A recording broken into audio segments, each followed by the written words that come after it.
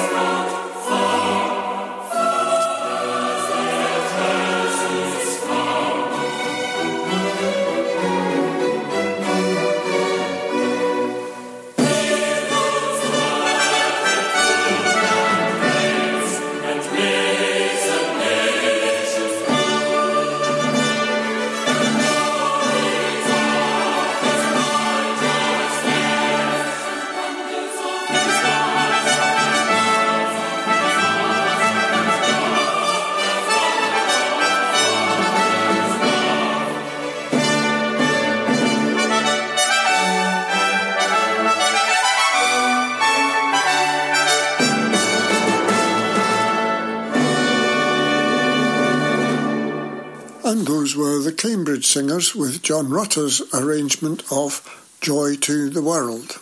Here is Clifford Hughes and Child in a Manger.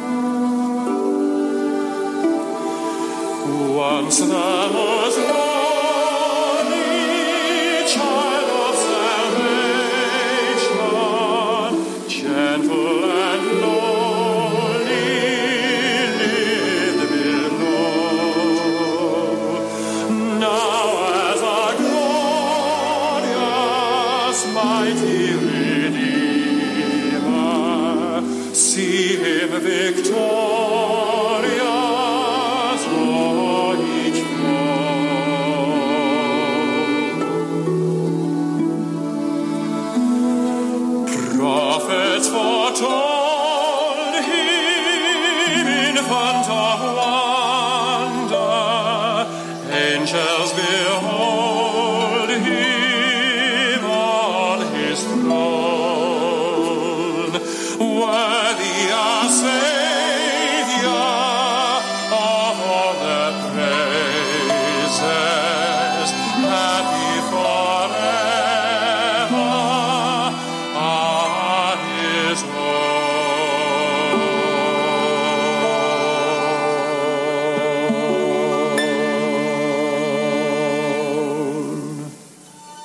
Clifford Hughes with Child in a Manger. That's one of the few Christmas songs originating in Scotland. It comes from the Isle of Mull. It's the tune of Morning Has Broken, but Mull had it first. Now, David will tell us what Malcolm Guite has for us this morning. Malcolm Guite has collected an anthology of poems to be read during Advent as a preparation for Christmas. Today we hear Malcolm reading a poem by G.K. Chesterton, where he thinks of God as being a servant of the world. After the poem, there is some music to allow for some thinking time. The tune is Vaughan Williams' arrangement of a traditional English country song, which accompanies Horatius Bonar's hymn, I Heard the Voice of Jesus Say. The tune is called Kingsfold in the hymn book.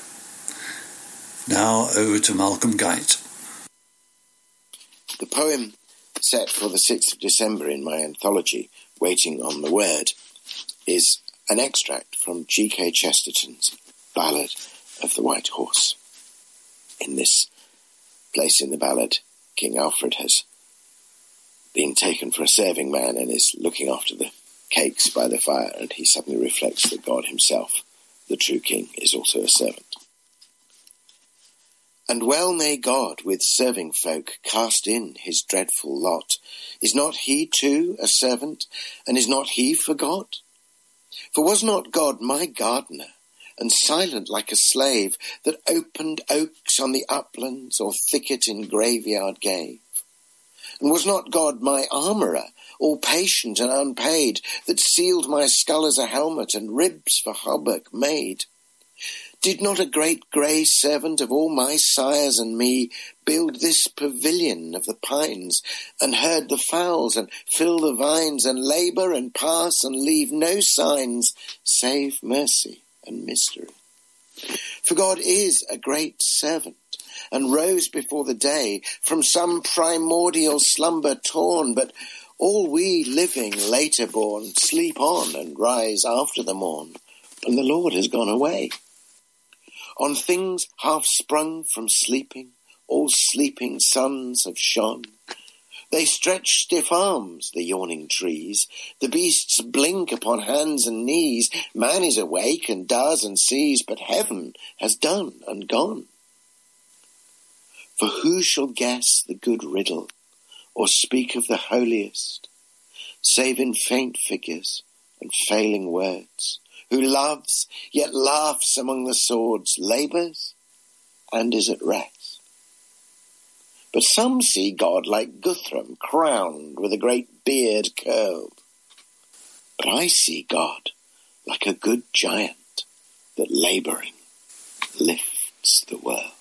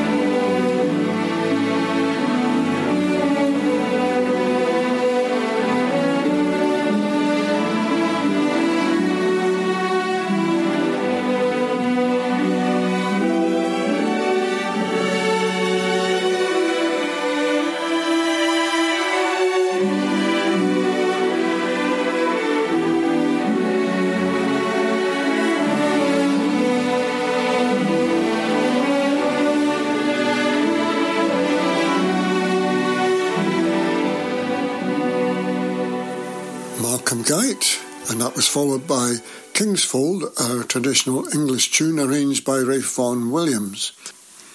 Well, let's get back to music again, and here is Joanne Hogg, and the song is I Wonder as I Wander. I wonder as I wander out under the sky. Why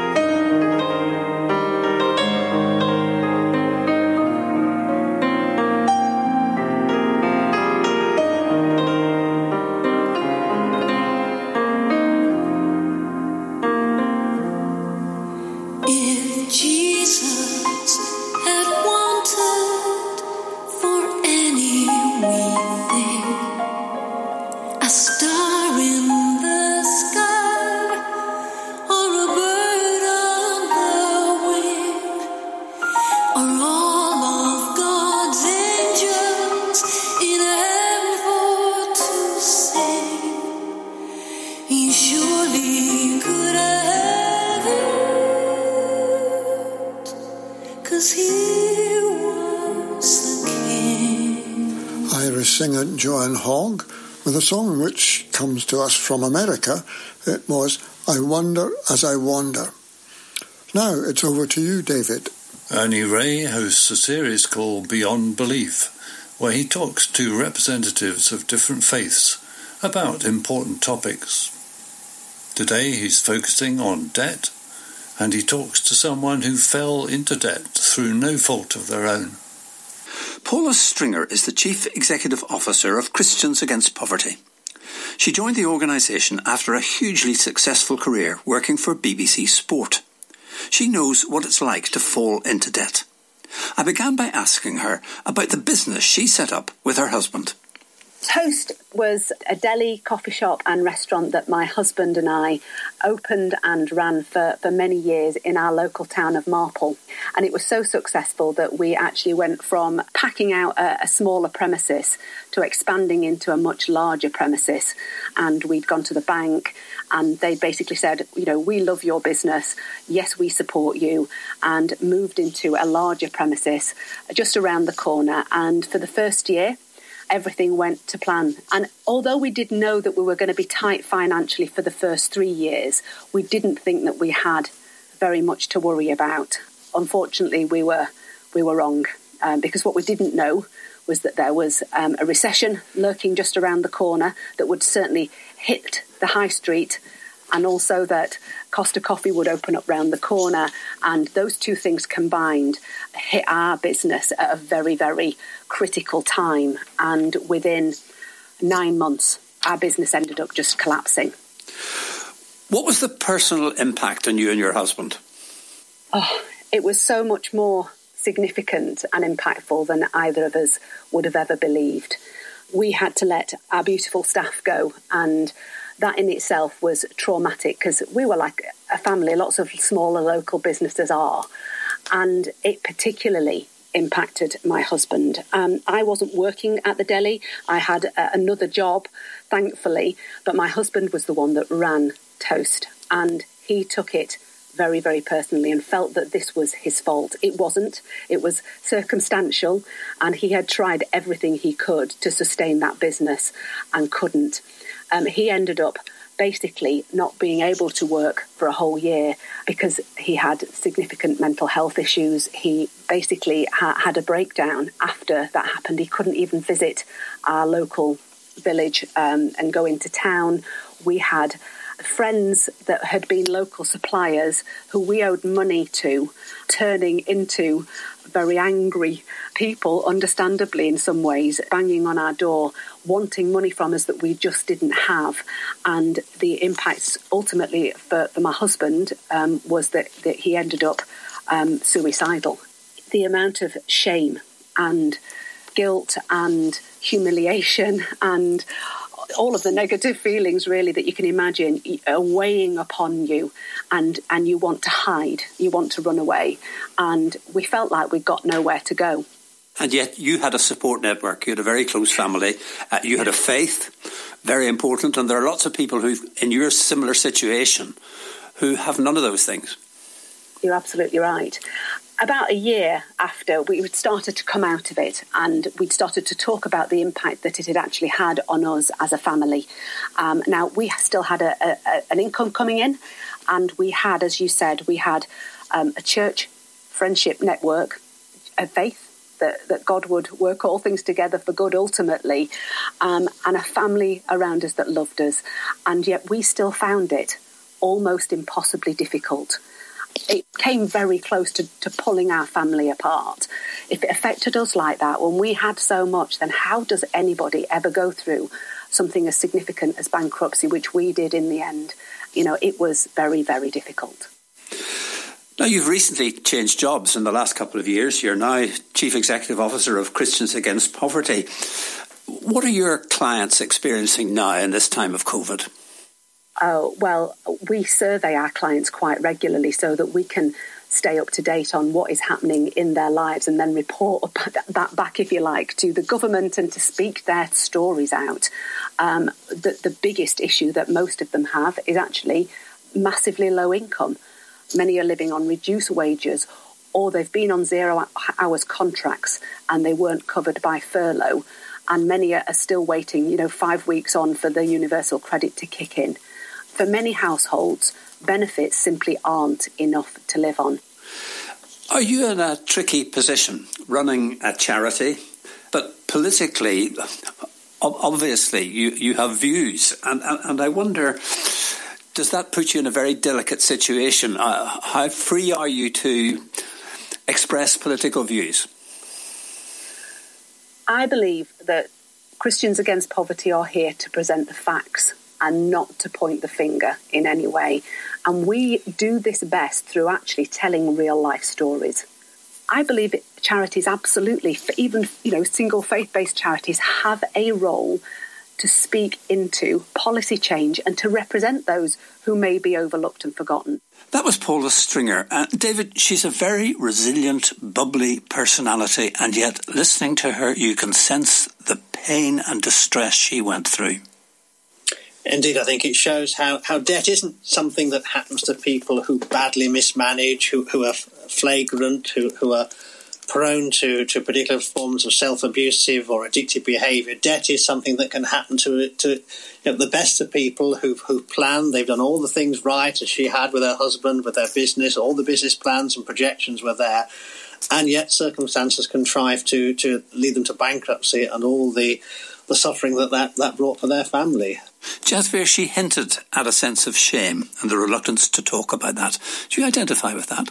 Shame is something which is prevalent within South Asian communities. There's a real idea of having to maintain one's respect or reputation within the community, and the Sikh faith is very deeply grounded in its South Asian heritage and identity.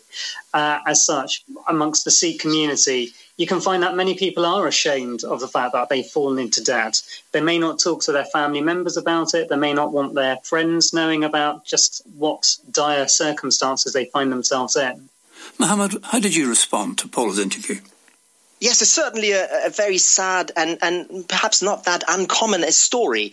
There's clearly a very difficult relationship between the haves and the have-not at play here.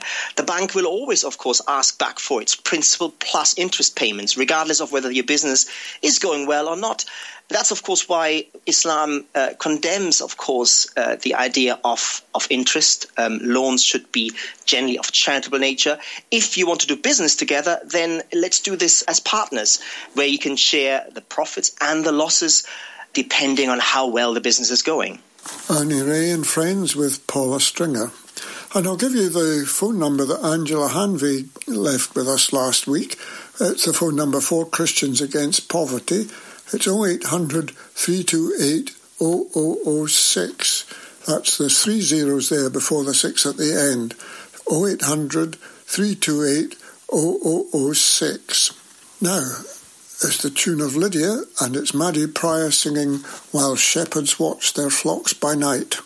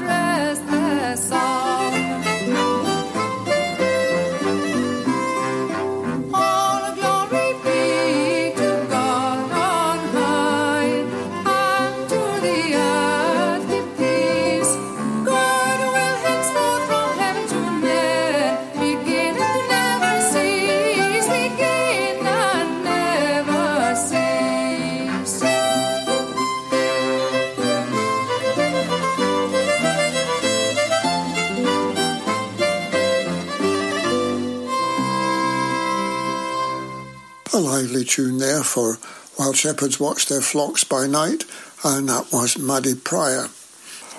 And we'll now go back to David for our next item. Larry Gentis has produced a series of talks where he imagines himself to be a Bible character.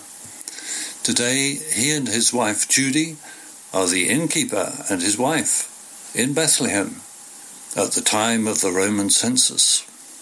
So, Mr. and Mrs. Cohen, thanks for choosing to stay with us. You're in room 11 at the end of the hallway, and we serve breakfast between 9 and 11. If you wish to bath, our servants are at your disposal. Oh, there you are. How did everything go? Did you get everything we need? This place is completely full up. I had to do some hardcore shopping to get everything, but I got it. Oh, good. Eggs were really hard to come by because of the cold weather that we're having right now. And I had to do some serious shouting to get the laundress to give us the sheets that we gave them to wash. The way business is going, I wish the Romans would have a census every year. If they did that, we'd be able to sell the inn and retire in a few years with all the money we're making. That would be great, if we survived it. Why do you think the Romans are doing all this nonsense stuff? Probably a way to control people, and especially to tax us as much as they can. Maybe they're not so sure of their conquests as they appear to be. Well, we certainly pay hard for the privilege of being a conquered people. I've never worked so hard in all my life. I feel like I don't even have time to eat, much less pay any attention to our children. Hey, Judy, come over here. Look. Do you see what I see? That man and his wife on the donkey. Ooh, she doesn't look too sure of herself. Oh, my word. I hope I'm not seeing what I'm seeing. And she's on a donkey? What is this man thinking? Oh, she's bouncing all over the place. And she's carrying that baby very low. It won't be very long before it arrives. Oh, the poor dears. I do hope they have a booking somewhere. Oh, they're coming to the door. I'll talk to them. Good evening, sir. You're kind of late in the day to find a room for the night. I hope you booked in advance? Oh, you didn't. Is your wife okay? She looks uncomfortable. So, she's just ready to give birth? I'm really sorry, sir. I'd love to help you, but we're as full as it gets. Without a booking, there's really nothing we can do. Everyone's packed into the town because of this census. We were already full by late morning. Really, I'm sorry, sir. Oh, no. This is awful. Look at her. If she lasts the night without going into labour, I will be really surprised. Larry, isn't there something we can do? I remember my pregnancies. At least I had a place I knew I was going to have my babies, and she doesn't even have that. And the chances of finding an available room are slim and none. Isn't there something we can do to help them? Well, Judy, we've got the barn. It's not much, but at least it is warm. I think she's going into labor. Oh, quick, no time to lose. Quick, take her to the barn. I will bring towels and hot water. I'm on it. There, dear. Here, let me help you. Slowly now. Not too far to go now. Quick. Oh, her waters are broken. Sir, you have to carry your wife. She cannot possibly walk. Martha, hot water. Now! Lydia, towels and clean linen. Shh, my dear. Shh, I will help you. That's it. Squeeze my hand. It won't be long. Sir, could you please hold her hand? I'll see how things are going. Martha, thank you for the water. Now, quickly, go for the midwife. Quickly now. Oh, dear. Oh, no. Here comes. Look, the baby. Oh, what a beautiful little boy. Oh, my dear. Lie back now. I will wrap the child for you. There. I have put him in the manger. It's perfect size for a crib. Larry, can you find them some food? Maybe a little wine? But, Judy, there's a whole group of shepherds out here. They say they've come to see the baby. Something about angels singing in the sky. What a bunch of crazy people. Come, let's leave them some space. The poor woman must be absolutely exhausted. Look now, there's more folk. It's people with camels dressed like posh people. We can't have any more guests. We have no room in the inn. Good evening, sir. I'm very sorry, but we're full. What's that? You mean you don't need a room? You've come to see the baby. How do you know? Oh, I give up. Yeah, around the back there in the barn. Come on, Judy, let's get out of here. There's just too many people. Time we turned in. Oh, what a day. Oh, but wasn't that amazing? Yeah, I have never seen a birthing quite like that before. The babe came out so easily without even a cry. And that poor woman, she was just so peaceful. I've never seen anybody look like that after just giving birth. So serene. She seemed to be not at all surprised when all those people came to see the child. I didn't even want my mother around when Joseph was born. Do you remember? I really do. You didn't. Well, all that took place a couple of months back now. It was very exciting.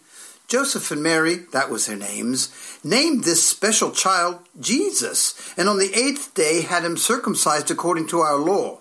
People started to leave once they had registered for the census, and we were able to finally put them in a room in our inn. They stayed with us until the 40 days of Mary's purification was over. They left for Jerusalem to present the baby to the priests at the synagogue. We never did see them again after they left, but I never could forget them. It was such an extraordinary time in our lives, and we were never quite the same after that. There was something about that little boy. I couldn't fathom it, but I noticed that we had changed. People were more important now. There was once even when we gave up our own room in order to ensure that we never again turned anybody away from our inn. This comes from Luke's Gospel, chapter 2. Larry and Judy Gentis using their imagination there. Here's Christine Getty with an Irish-sounding arrangement for Hark the Herald Angels Sing.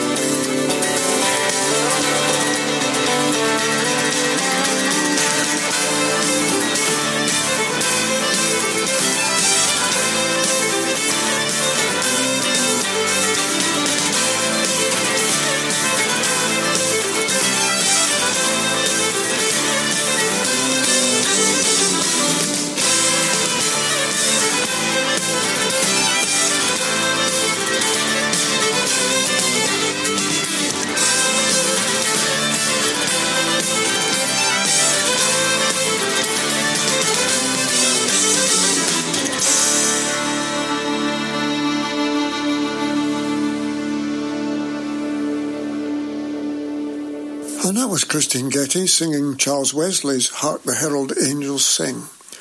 Let's see what David has for us next. Elaine Brown lives in Pitlochry and goes to Pitlochry Baptist Church. Elaine has chosen a Christmas poem about Jesus being born in a stable. Here are words which bring us to the Bethlehem stable. They've been written by Leslie Leyland Fields, who calls his poem, Let the Stable Still Astonish. Let the stable still astonish.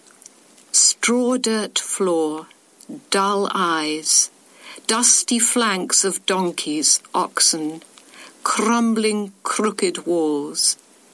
No bed to carry that pain, and then the child, rag-wrapped, laid to cry in a trough. Who would have chosen this? Who would have said, yes, let the God of all the heavens and earth be born here in this place? Who but the same God who stands in the darker, fouler rooms of our hearts and says, yes, let the God of heaven and earth be born here in this place. Let the Stable Still Astonish by Leslie Leyland Fields. That was chosen and read for us by Elaine Brown. Music and the Pan Jam Steel Band are featured with the Mormon Tabernacle Choir with The Virgin Mary Had a Baby Boy.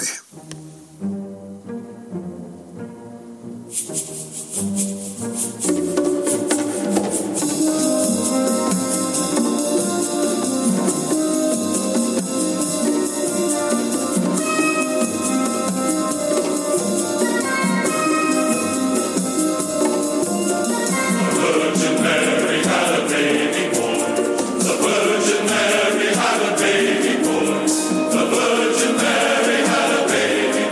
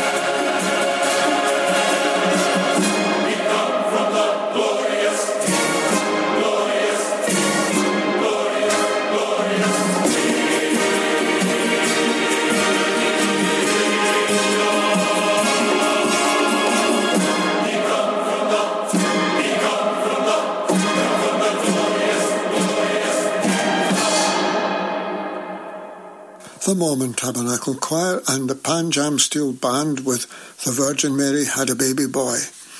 Now it's back to David. The three vicars, Reverends Richard Coles, Kate Botley and Giles Fraser, talk about Christmas.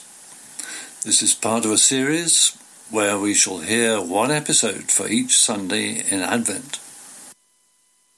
I think my moment, I was called out. The thing about Christmas is for lots of people it's really, really tough because there are lots of bereavements at Christmas because it's that time of year and also. But I was called out on Christmas Eve to the General Hospital, and one of my parishioners had a very, very premature baby.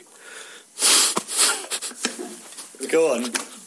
I just can't. That's pathetic, isn't it? No, it's not. But went to baptise this tiny, tiny little baby, just fighting for life. And she wasn't allowed to touch the baby, but she put her arm into the cot, so the baby's foot rested against her vein, so the pulse of her life. Anyway, baptised the baby, and he is now a bonny, bonny boy, and doing very, very well. But it was just so powerful, so moving. There is a thing when you do funerals at Christmas, because there's quite a lot in the run-up, and then when people see the sort of general bonhomie as sort of being a sort of insult to their grief. So I've known people who've put up all the decorations, and then you've gone in and they've torn them down.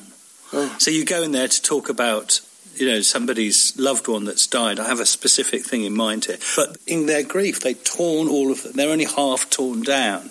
It was just awful about that sort of disjunct between their pain and you know what you wanted to say. This is part of. It's not grumpiness to talk about the problem with the sort of over sentimentalised, because actually it's the people who walked in darkness that have seen the great light. Yeah.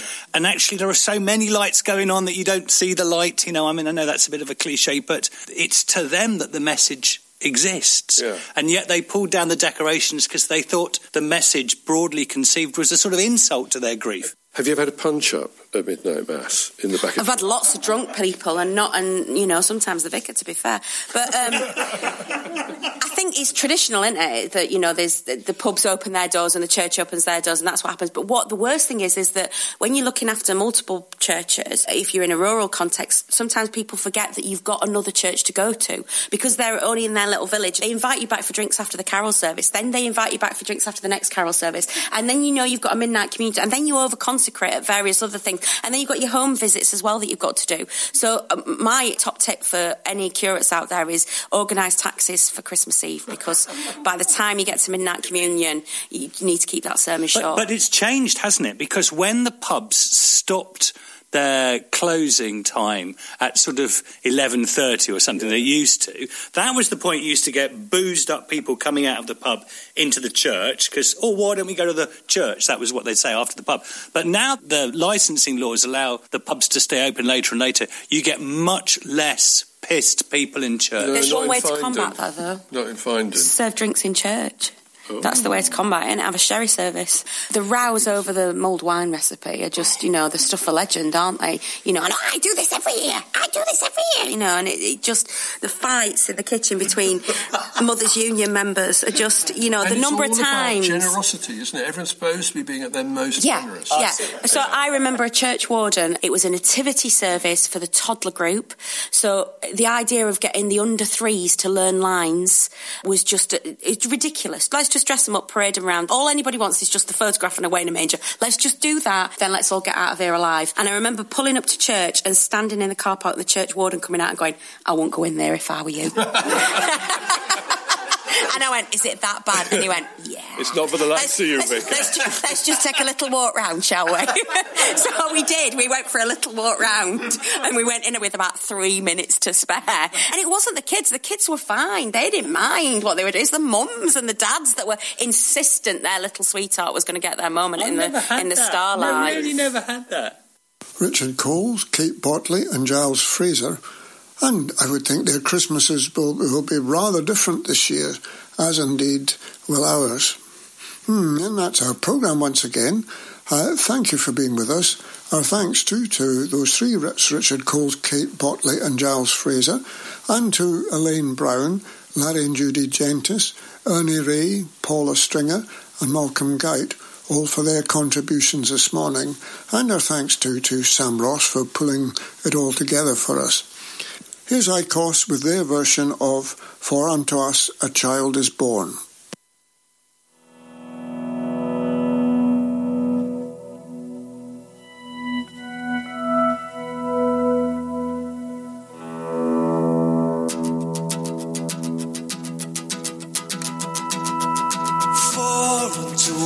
Child is born, for unto us a son is given, for unto us a child is born, for unto us a son is given,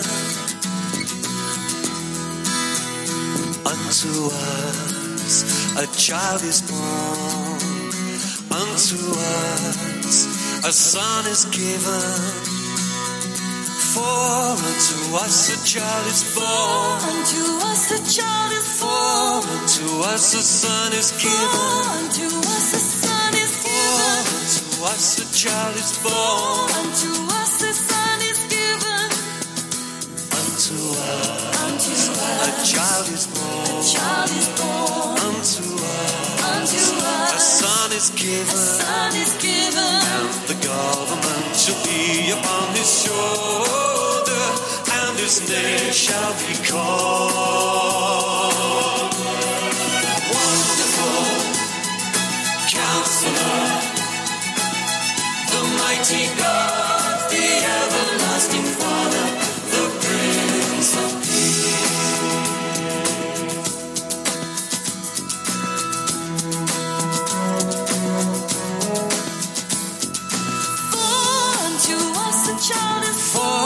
To us a child is born, unto us a son is given, unto us a son is given, unto us a child is born, unto us a son is given, unto us a son is given, unto us a son is given, unto us a child is born, unto us a son is given, and the government shall be upon his shoulder, and the government shall be upon his shoulder, and his name shall be called